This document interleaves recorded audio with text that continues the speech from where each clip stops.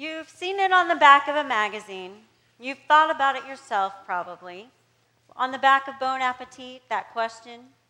If you could invite anyone to dinner, who would you invite? Who are the top 5 people of any time frame or era that you would invite to dinner if you could? The list usually includes interesting and spectacular people, life-changing, inspiring people, against all odds, full of truth, wisdom, and insight, remarkable people like Billy Graham, Oprah Winfrey, Abe Lincoln, Martin Luther King Jr., Mother Teresa. An evening with just one of these guys would open your minds and touch your hearts. But what if we were to ask a very different kind of question? What if we took an unconventional approach to our next dinner party? Who are the 5 people you don't want to invite to dinner? Even if they were the last 5 people on earth, you still would not want to spend an evening with these people. Now, what if these were the first 5 people to show up to your table?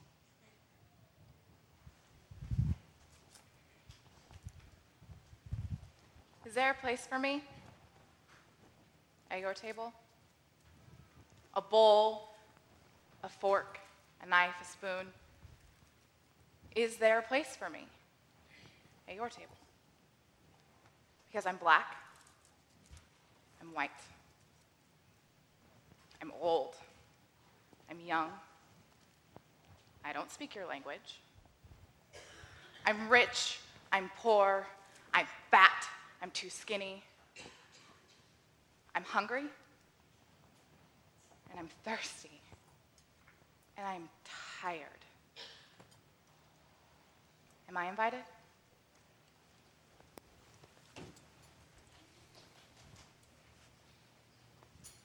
Is there room for me at your table? Is there room for me? I'm hungry. Is food warm? Prison's cold. What's the matter? Am I invited to sit with you? You're that guy. I have seen your crimes. I've seen your violence. I've seen your face on the TV and in the newspaper. What you did. What kind of person could do such a thing? I don't even know you, and I don't want to know you. I'd rather see you go hungry than feed you. Why would I invite you to my table? No reason.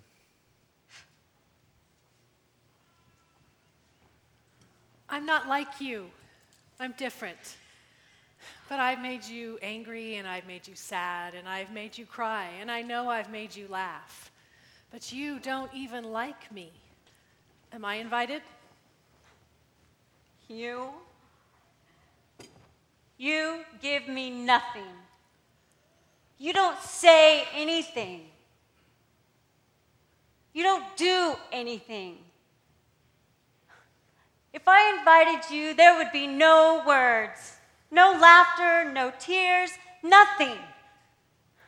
I wouldn't have to spend time preparing the food, dicing the vegetables, or kneading the bread.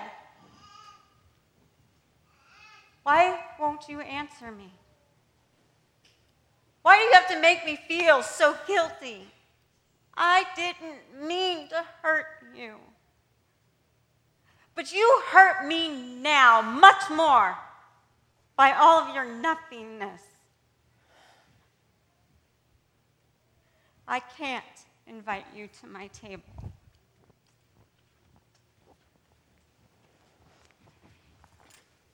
Is there a place for me at this beautiful table? A bowl, a fork, a knife? I could help you put it all together. I have so many great ideas. Don't you want to hear? Is there a place for me? You're prettier than me. I'll never look like you. You're taller than me, you're smarter than me, you're better than me, you probably throw a better dinner party than I ever will. If you come, then I'll disappear. Because when you're around, nobody notices me. Everyone is drawn to how fun you are and to your vibrant personality. There's no room for you at my table.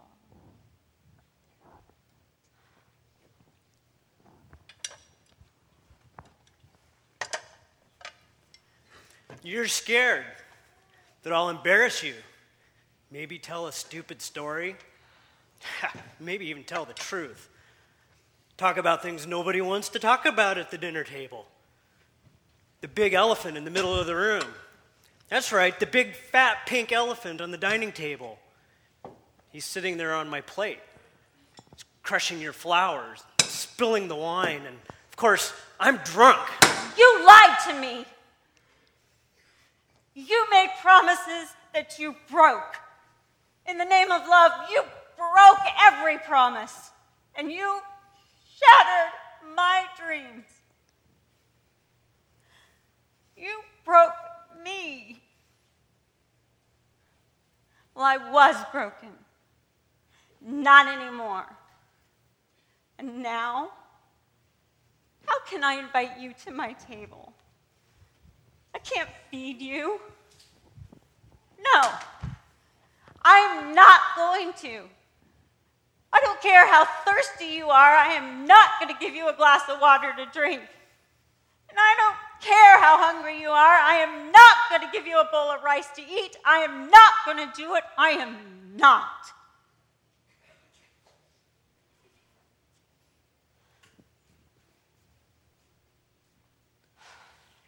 I don't want your food. I don't want your kindness, your hospitality. I want your friendship. It's lonely on the streets. Can I have your friendship?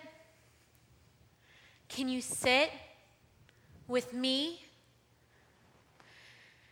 Can I be your friend, not another charity act? I didn't think so.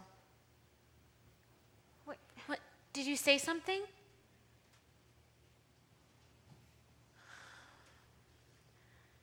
How can I make room for you at my table? Is there a place for me? As a friend? Am I invited? How can I forgive you? Just one meal? How can I feed you? My love isn't deep enough. My heart isn't big enough. Is there a place for me? To love you. Am I invited? To forgive you. May I come? You can come. A place for me? I'll invite you, but I hope you won't come. I'm invited? But in case you come, I want to come. there's a place. A fork, a spoon, a knife, a place. Place? For me? Even me? A place.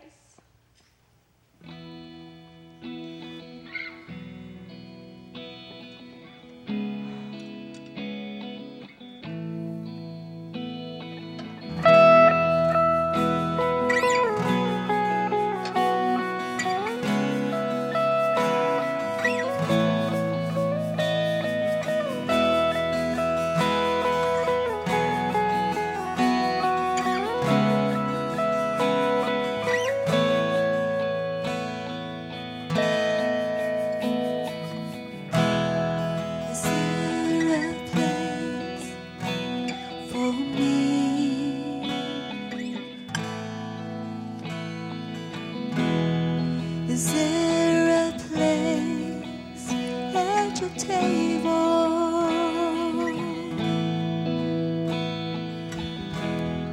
Forgiveness, sir, I don't deserve to sit at this table.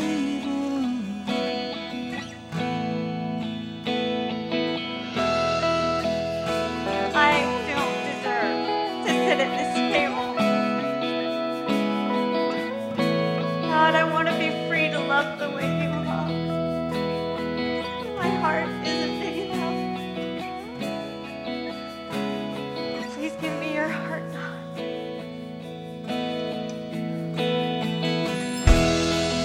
Is there hope at this table?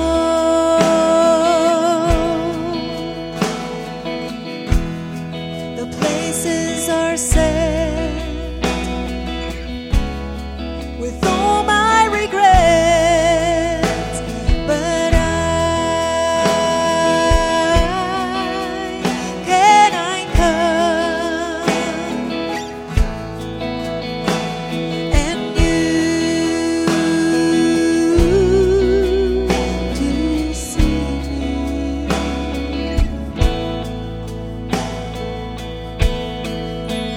And your heart big enough to love, and your love deeper than the sea. And my hope is renewed, my faith is restored, and my joy is found in you. And I see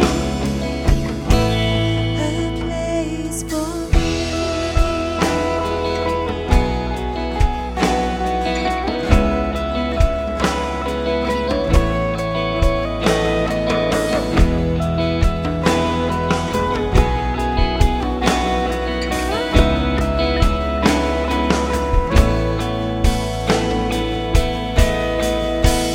And your heart big enough to love,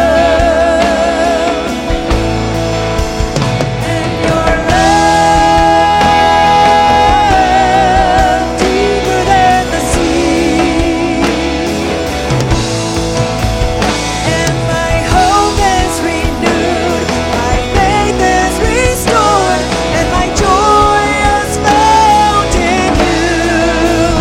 And your heart big enough to love, and your love deeper than the sea. And my hope is renewed, my faith is restored, and my joy is found in you.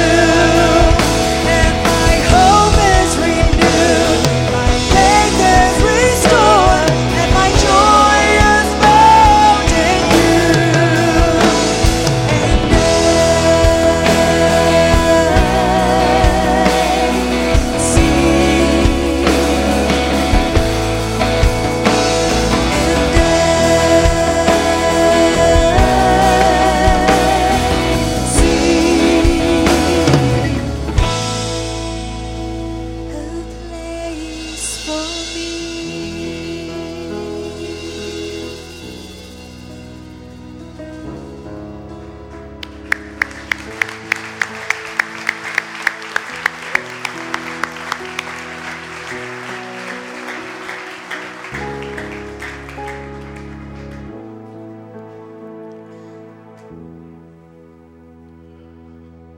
That really is the question that we wrestle with. Is there a place?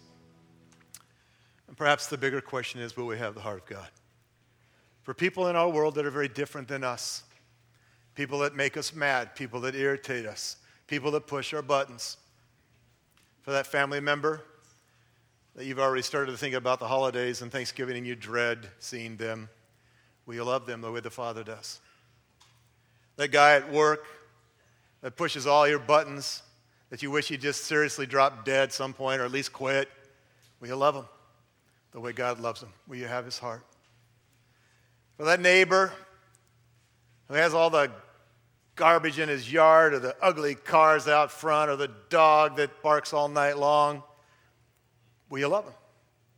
Will you have the heart of God for people that are far from him and far from you. Our worship pastor, Joe, told me a story this week that I want to pass on to you because it's classic. He went out to mow his lawn. Like me, he hates doing yard work. Now, I know some of you love doing yard work. God bless you. Feel free to come to my house anytime. But I do not, it does not, some of you get filled up and it's, you just live for those moments in the yard. It's a drag. I hate it. I put it off as long as I can. But I do it because I've got money invested in my yard and I've got to take care of it. And Joe's the same way, hates doing yard work. Well, this last week, Joe goes out to mow his lawn. Dutifully goes out to do what he needs to do to get the lawn looking nice. He walks out, and the first thing he notices, 6 or 7 piles, pardon my French, of dog poop right there in his yard. 6 or 7 piles. Now, here's something you need to know. Joe does not own a dog. It is not his dog that has done this. And so Joe is really getting pretty irritated. He's already not happy about having to mow his lawn, and now he's got to clean up this stuff before he can even get into it. And he's picking it up, and he's starting to fume, and he's getting grumpy, and then he puts his iPod in, ready for this, he puts his iPod in to listen to worship music. Well, the whole time he's got, worship music going on in his head, what's in his heart is he hates that dog. In fact, if he ever sees the dog, he's going to kill the dog. He's imagining ways he's going to take the dog out. He's fuming about a neighbor. Who would let this dog out? Who would let their dog just roam around and do that? And the more Joe thought about it, the more irritated and upset he got. Now, if you know Joe, it's kind of funny seeing him. I could just see him, just fuming. In fact, after he finished the yard all night long, he kept pulling back the curtains to see if he could see the dog, because he was going to go out there and give that dog a piece of his mind or give it, a good kick or something. So he kept looking all night long. Goes to bed, still mad. Wakes up in the morning, he's still mad, still irritated. Anybody ever carry anything for like more than 5 minutes? Yeah. So you can relate. He's frustrated, he's still angry, and he's still thinking, man, if I ever see this neighbor, see this dog, that's it. It's over. It's going to be ugly. I can't imagine Joe out there. I would imagine he's going to tell me he's out there all night in camouflage with a gun, waiting for the dog to step into the yard. Well, the Holy Spirit now gets involved this morning, and Joe's thinking about it, still upset. And the first thing the Holy Spirit whispered to his heart was, Joe, you need to love your neighbor. The Bible teaches that. Well, Lord, he's not a very good neighbor. It'd be easier to love him if he'd keep his dog in his own yard. Then the Holy Spirit speaks to his heart again and says, Joe, well, you need to love your enemies. There's not a lot of wiggle room in the Bible for getting out of love. Have you figured that one out yet? Got to love your enemy.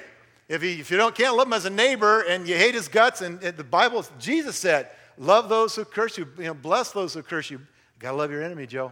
He's still not convinced, still not happy. And then this God thought crosses Joe's mind. In fact, the Holy Spirit said to him, Joe, if picking up this poop can be used by me, yes, the Holy Spirit uses the word poop. If picking up this poop can be used by me to save your neighbor, is it worth it?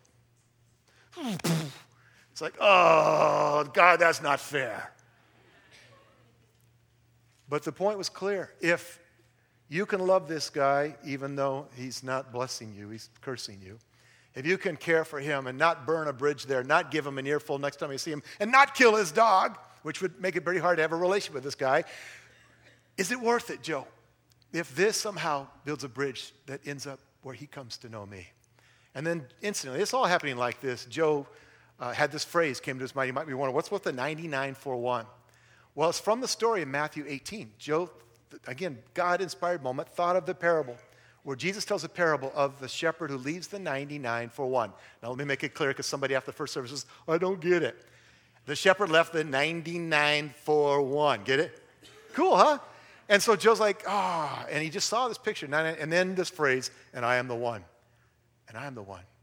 The shepherd, Jesus, left the 99 for me. He sought me. What happened? What happened in Joe's heart? How did he go from wanting to commit dogicide, from going to the point where he hated his neighbor and hated the dog, to where he actually had a change of perspective, a change of heart? Well, it's as he began to see things from God's perspective, as he began to have the heart of God. My prayer for you, and has been all week long, and I prayed in here last night, laid hands on every one of these chairs, asking God to do this, that he would give you more of his heart today, that you would leave here with more of his heart than you came with. I hope you have some of his heart. I hope you know his heart, but I want you to leave today with even more of his heart for people, more of his love. Probably the best known scripture verse in the world is John 3:16. And even if you don't know it or can't quote it, you've seen at games, you've seen the banners. How many of you have seen something like that before? In the end zone somewhere, John 3:16, and somebody's waving it. And even maybe out of curiosity, you've looked, what is that verse about? What's the story? Well, let me tell you a little bit of the background to this verse before I jump into it. The guy named Nicodemus comes to Jesus, and it's nighttime. Why he came at night, we can only speculate.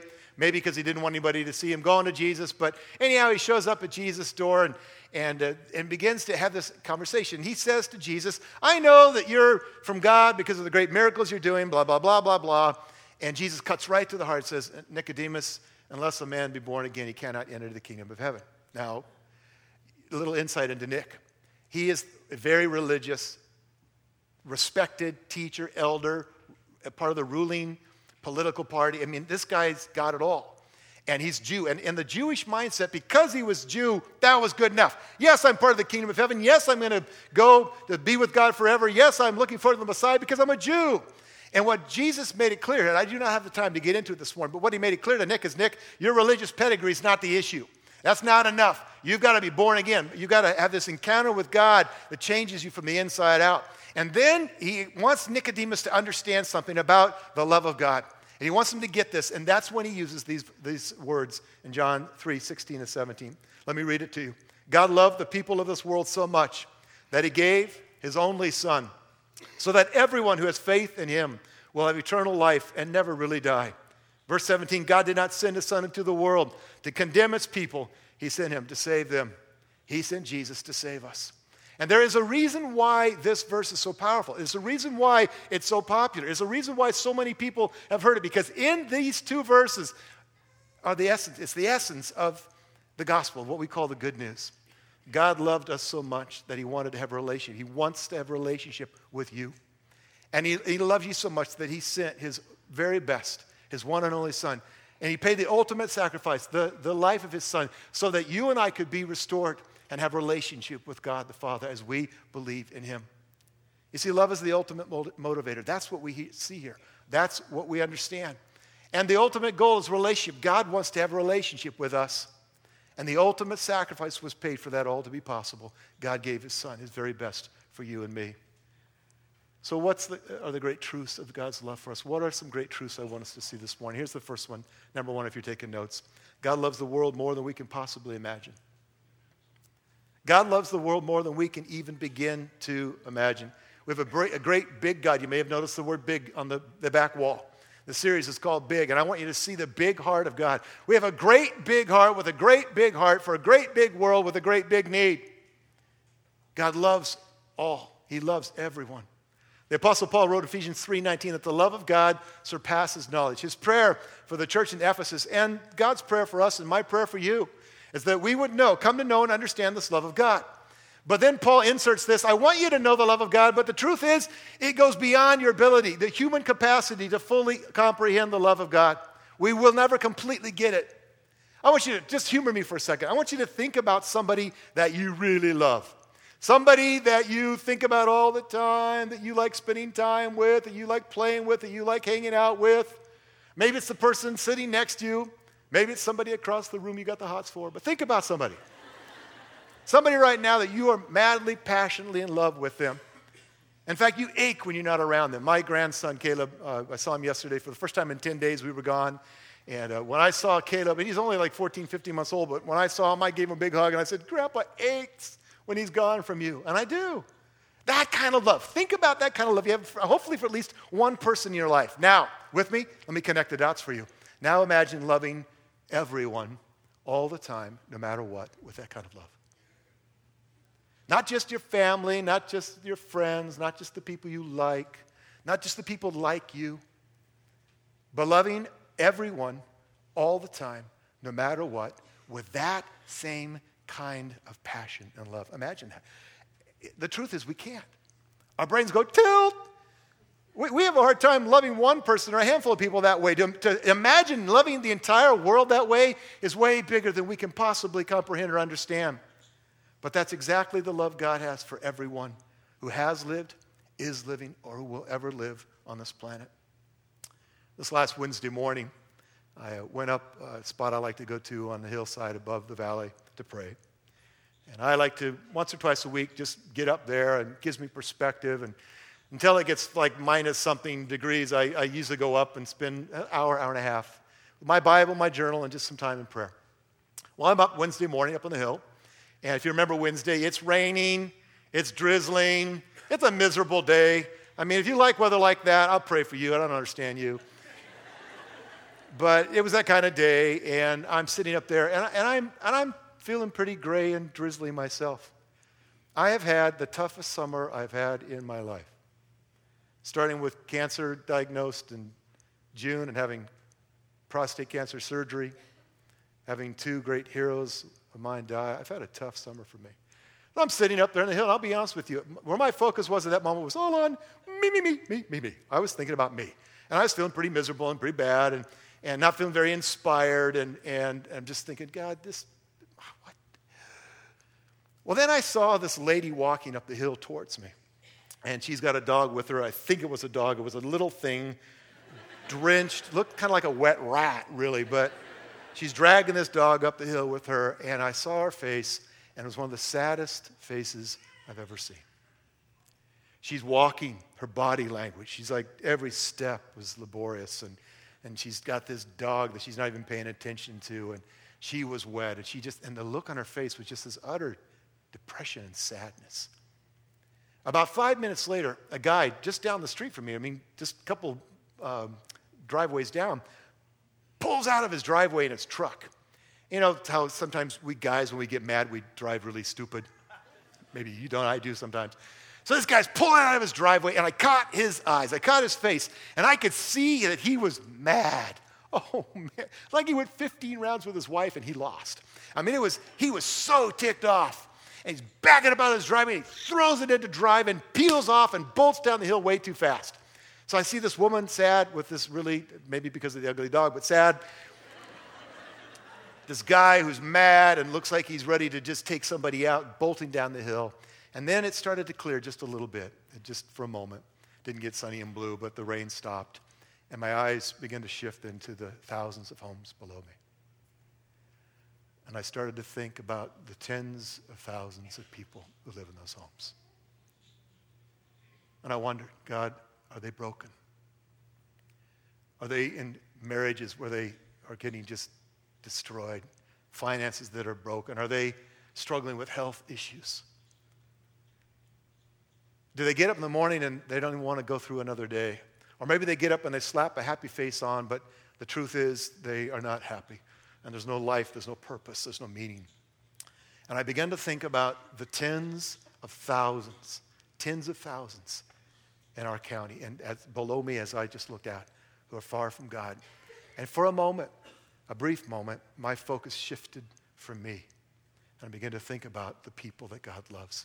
And I think in that moment, I began to see and understand the love of God just a little bit better than I did before I went up on the hill that day. God loves all. He loves all the world. He sees it all. He loves it all no matter what. But there's something more to it than that. God not only loves us, but his love drove him to action. His love drove him to do something. Number 2, your second point in your outline. God loves the world so much that he sacrificially gave his best to reach us.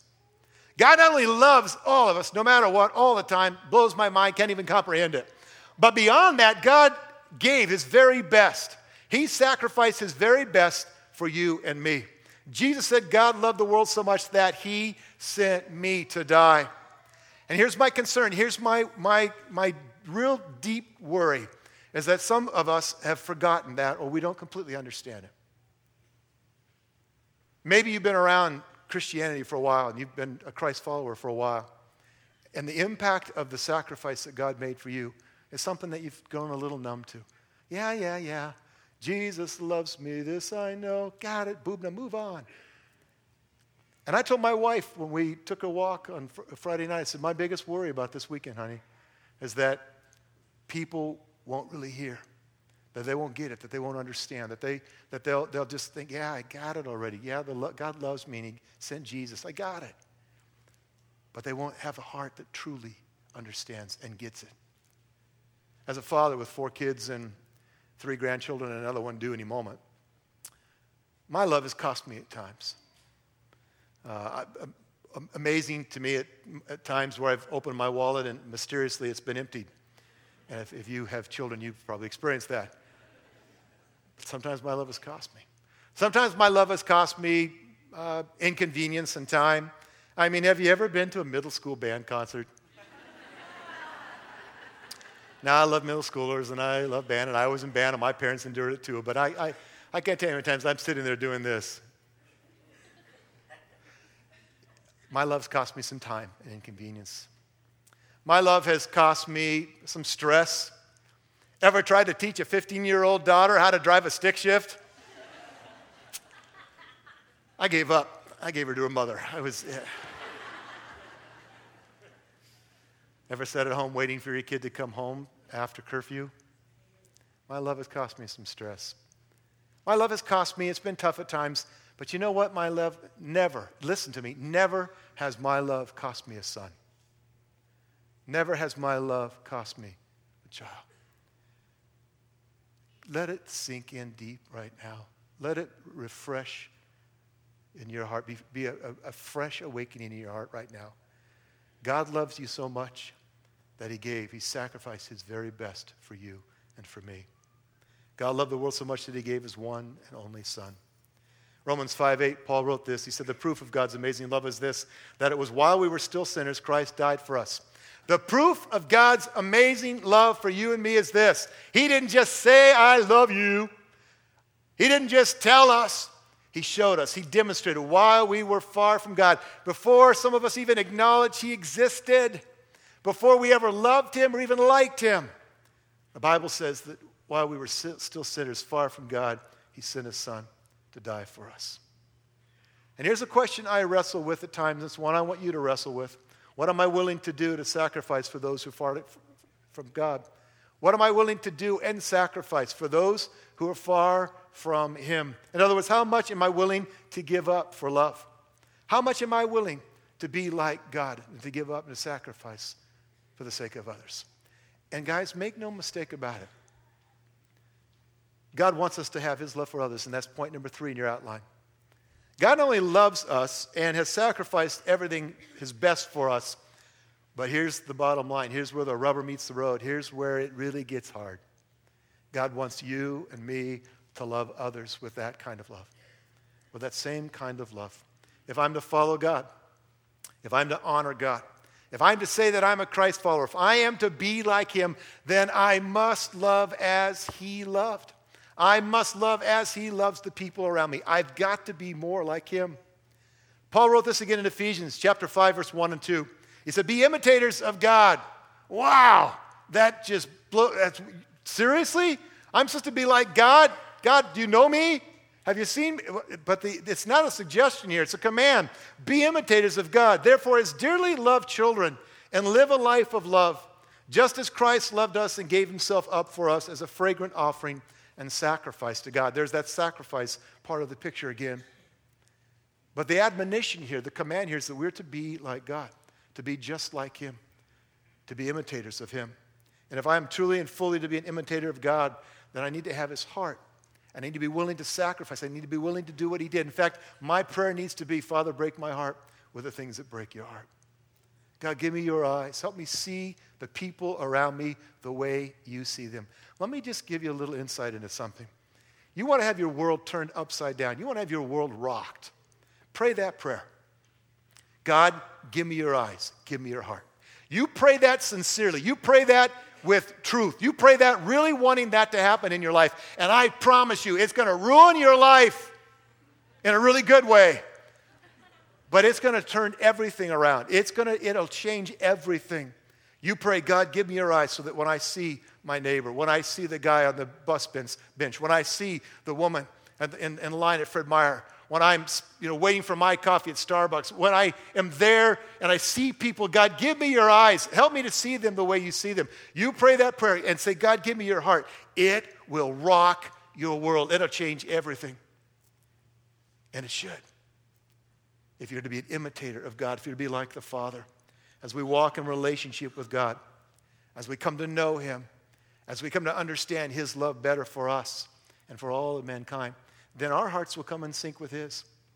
I talk with people from time to time. They go, I could never be a Christ follower because you don't know me. I'm so messed up. And I can never be like you. I can never be good enough. And I go, whoa, time out. A, you don't know me because you wouldn't say that if you did.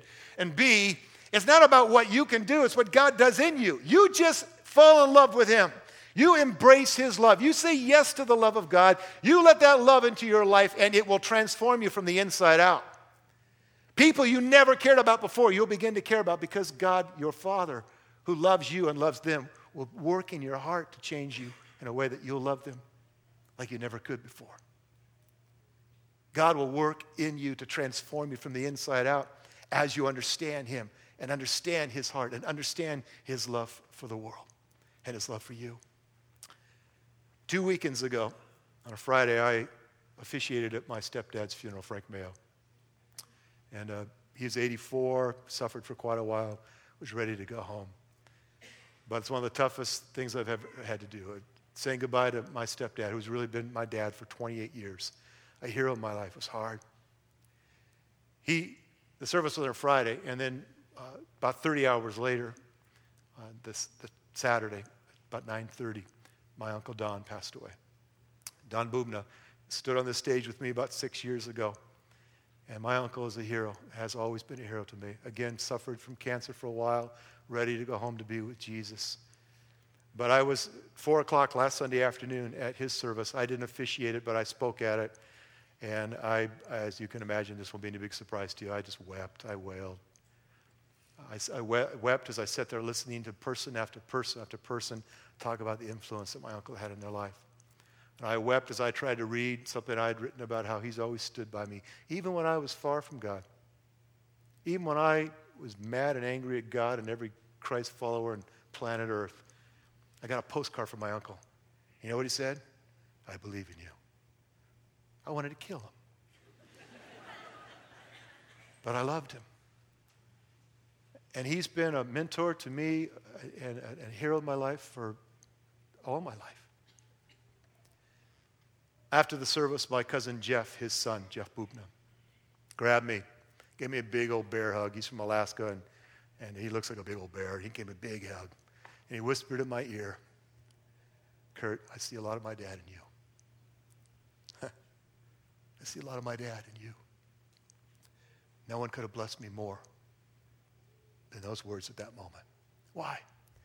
Because I love my uncle, and I know he loved me. Because I valued what my uncle values. I care about what he cared about. The things that matter to him matter to me. And for somebody to say, I see a lot of my dad in you, I see a lot of Don Bubna in you, was the greatest blessing I could receive at that moment. It was so encouraging to me. And let me connect the dots for you. If and when you understand the love of God for you, if and when you understand what he has done for you, if and when you get it, to in fact the degree and depth that you get that, it will change you. And you will want to be like him. Just like I want to be like my uncle, you will want to be like him. What God values, you will value. What he cares about, you'll care about. What he loves, you'll love. Because you know the love of God. And you know the love of God for people. Why do I, on a fairly regular basis, ask you to bring at least one item every week for the single parent pantry? And they can help us keep that stocked to help dozens of single moms, especially every week. Why? Why did Pastor Matt ask you to bring hundreds of pounds of candy and drop bags off of candy? Why are we doing a Halloween party? Why? Why are we expanding next door into 35,000 square feet or so and building a larger auditorium, which, by the way, please today feel free to go over and take a little self-guided tour. It's open up. You can take a look at it. Why are we doing that? Why are we building a bigger auditorium? Why have I asked you to sacrifice and to give so often, so frequently, so much to make that possible? Why are we doing what we're doing? Is it so that I can be just famous and rich and fat and happy? No! I drive a 12-year-old Buick for the record, okay? That's not the point. It's for one reason and one reason only, so that we can reach more people far from God with the love of God. That's why. So that we can reach people that are far from him. Did you know that in our county, and maybe you do know this, but let me just surprise some of you, that 90%, and I'm not making this up, 90% of our county does not go to church anywhere. Now, they might show up on Christmas and Easter someplace, but for all intents and purposes, they are unchurched or de-churched. And most of them, many of them, far from God. They have no viable, meaningful connection or relationship with God, and certainly none with this church. 90%. Did you know that the state of Washington is the 50th most unchurched state in the Union? We win! Oh, wait, that's not good. We live, guys, and I'm thrilled to live in a mission field, to live in a place where God has put us with so much opportunity. We can be overwhelmed by that, depressed by that, struggle with that, or we can say, God, you've put us here for a reason. Because there are so many, tens of thousands, hundreds of thousands, just in this area and the surrounding area that are far from him, that don't know his love. Peter wrote this in 2 Peter 3. God is patient. How many of you are glad that God is patient, that he waited for you? God is patient. He doesn't want anyone to be destroyed, to perish. Instead, he wants all people to turn away from their sins. God doesn't want anybody to perish. And he loved the world so much that he sent his very best. He sacrificed the ultimate gift so that we could be restored to relationship with him, come to know him. In fact, let me just ask you, how many of you were unchurched, de-churched, or unsaved, or all of the above prior to coming to East Point? Raise your hand real high. Look around, guys. Look around. Last week, a couple weeks ago, 35 people got baptized in water here. Last Sunday, 10 new believers packets were taken from the back. Why are those things? Why does that matter?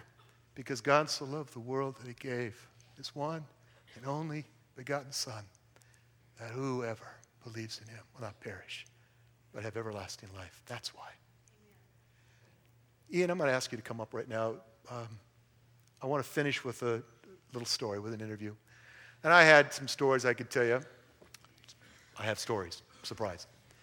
But I was talking with Pastor Jeff, and he and Ian had met this week, and Ian had told him some of his story, and Jeff told me, and I got so blessed, we emailed Ian and said, Ian, can you come this Sunday and share a little bit about your story? So let's give it up for Ian Reeves, my friend. Yeah. Ian, in just the brief little time that we have, would you tell us where you were before you began a relationship with Christ? Well, I moved to Spokane about 5 years ago. And when I got here, things fell apart pretty quick. I was absolutely not even close to God. I ended up moving in with a friend's girlfriend, had the other bedroom in the place between two guys. But eventually things got rocky between them, and we ended up out on the street one night at about 3 a.m. So, yeah, ended up sleeping under a bridge a couple times. Ended up, there's a really dirty, rundown apartment building downtown. I can't name it off the top of my head. It's pretty much the lowest of the low. You go there when you can't go anywhere else, and they wouldn't take us. So we ended up actually sleeping on the roof of the place one night since we needed somewhere to be. So I guess we got in, kind of. But, yeah. So you were, for a while, homeless, and tell us about that time under the Hamilton Street Bridge. I love that part of the story. I was doing drugs. My back went out on me when I actually had a job, so I wasn't able to hold it down. Just lots of different issues were coming to bear all at once. And it came to the point where all the things that I did to try to make things work didn't work anymore. And at that point, I praised God. My heart was actually in a place where I was willing to even ask. And I did. I was down low enough where I was like, God, I don't care where you take me. I just want to know who you are. Do you want me to be Muslim? Do you want me to be Buddhist? And I cringed. I said, even if I have to be Christian, I'll do it, you know. But something. Who are you? What's going on? And sure enough, the next day he responded. I didn't necessarily recognize it as that at first. I was out walking around and I hadn't seen anybody proselytizing the whole time I was out. And there was a couple of the people from the Slavic Baptist Church downtown. And they came up telling me about how horrible television is and how I shouldn't dance and I shouldn't drink and Jesus is the way. And I was like, okay, that's interesting. Stay away from me. But then I went home and I'm looking at this in my hand and I'm thinking to myself, I have not seen anybody out doing this the whole time since I moved here to Spokane. But I'm not willing to go out on a limb based on this. So I prayed it up to God again. I'm like, tell you what, if you're doing this, then go ahead. Let's do this again. And I'm just sitting on the concrete steps out in front of the apartment, just talking to him. And not 15 seconds later, a couple of Mormons come around the corner. And I'm like, oh, okay, all right, point taken, I mean, which is interesting in itself, because I'd been here for months and I hadn't seen any Mormons going door to door up to that point, which is already part of God's work. Because if you've lived here long enough, you know that doesn't happen very easily. So let me get straight. Yeah. So you cry out to God, God, if you're for real, reveal yourself to me. You run into a guy handing out tracts, and then you run into a couple of Mormons, and you see all of this, God's hand in all of this, old saying, Jesus I'm was for there. real. I'm here. I love you. Absolutely. Somehow you break down, you give your life to Christ. You become, how did you become a part of East Point and a part of our community here? Well, God taught me from really early on that one of the best ways to be a part of God is to be a part of his community, and that's been a huge part of my healing. I've tried to serve at all the churches that I've been at in some capacity. And when the church that I was a part of disbanded and we all came here, I started helping out here at East Point, too. And you've been great. Tell me how your life has changed since you've become a Christ follower, Ian. Well, like I said, God gave me community. God's also given me my girlfriend, Deborah. She's amazing. I've been dating her for a couple of years and haven't got a ring on her finger yet. But Dude, pony up, man. What's up with you? Yeah. Hey, I'm in college. Okay, that's right. That's good. Okay. And I'm in college. I go to Eastern. And for those of you who go to college, college can be a really godless place. Really? Yeah, no joke. Wow. But I feel a lot like Joseph in Egypt. God has absolutely blessed what I'm doing. I went from living under a bridge to I've gotten the biggest scholarship, I think, at school a couple of years in a row. I've got a transfer honor scholarship for a couple of years in a row. I'm going to be graduating with high honors as long as I keep up the track. I learned German. That's no small thing right there. And I've got a 3.85 GPA. It's amazing. And it's not me. It's God's work in me, and hopefully something He's going to use in the place that I am to bring glory to Him. Yeah, amen. Well, I wanted you to see a visual, hear a story firsthand from somebody who's been touched by the love of God and changed. Now, I know that sitting in this room, there are hundreds of stories. Watching online, lots of people have stories. But Ian, thank you for sharing yours with us. Give it up for this guy. Thank you, buddy. Thank you.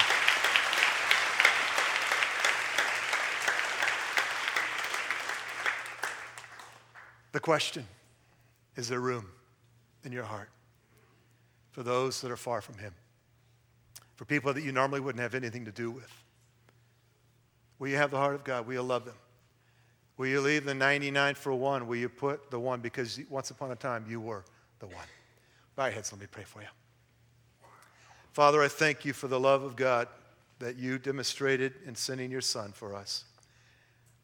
That you've made it very clear to us, painfully clear, that you love us more than we can possibly imagine, and that you demonstrate that love by sending your Son to make a way for us to come back, to come to relationship with you.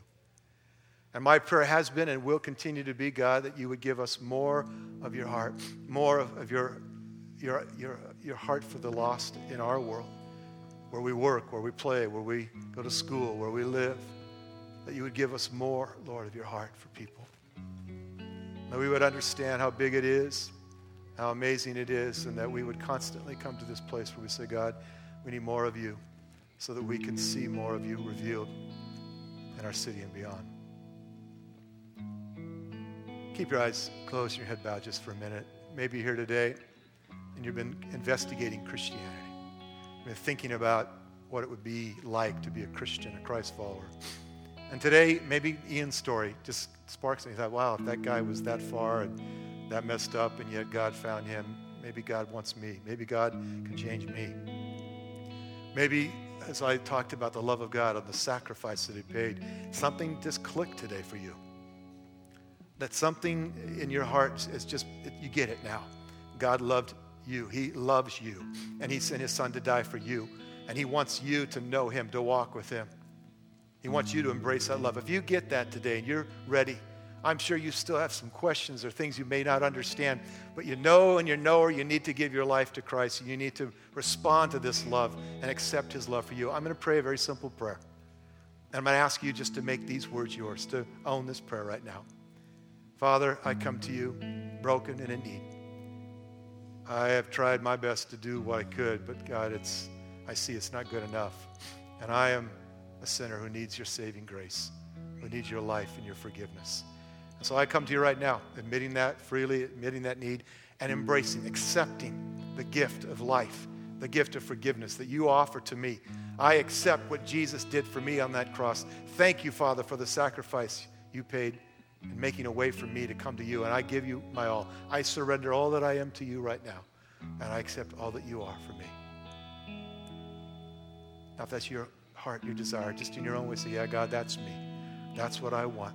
And as you do, you become his child. You enter into relationship with God. It's the beginning of a great journey with him. Father, for those making that decision right now, show them what this means and what you're going to do. And let them know that they now are yours, part of your family, part of you, part of the kingdom of God. I pray it in Jesus' name. Amen. Let's stand together. We're going to finish one last song. I love this song. It's a declaration. Let's sing it together, and I'll come back and wrap it up. God's heart, big heart for a big world in need. My prayer is that you'll leave here today understanding more of that and with more of that than you've ever had before. If you need prayer for anything today, we've got prayer team members that will be down front. If you'd like communion, it's available on both sides of the room. If you today began your life as a Christ follower, tell somebody. Please let them know. You'll make their day. They'll be excited for you. And then back on the tables as you leave, there's a packet that says for new Christians on it. Pick one of those up as you leave today. And may you go with the heart of God. God bless you guys. Thanks for coming today.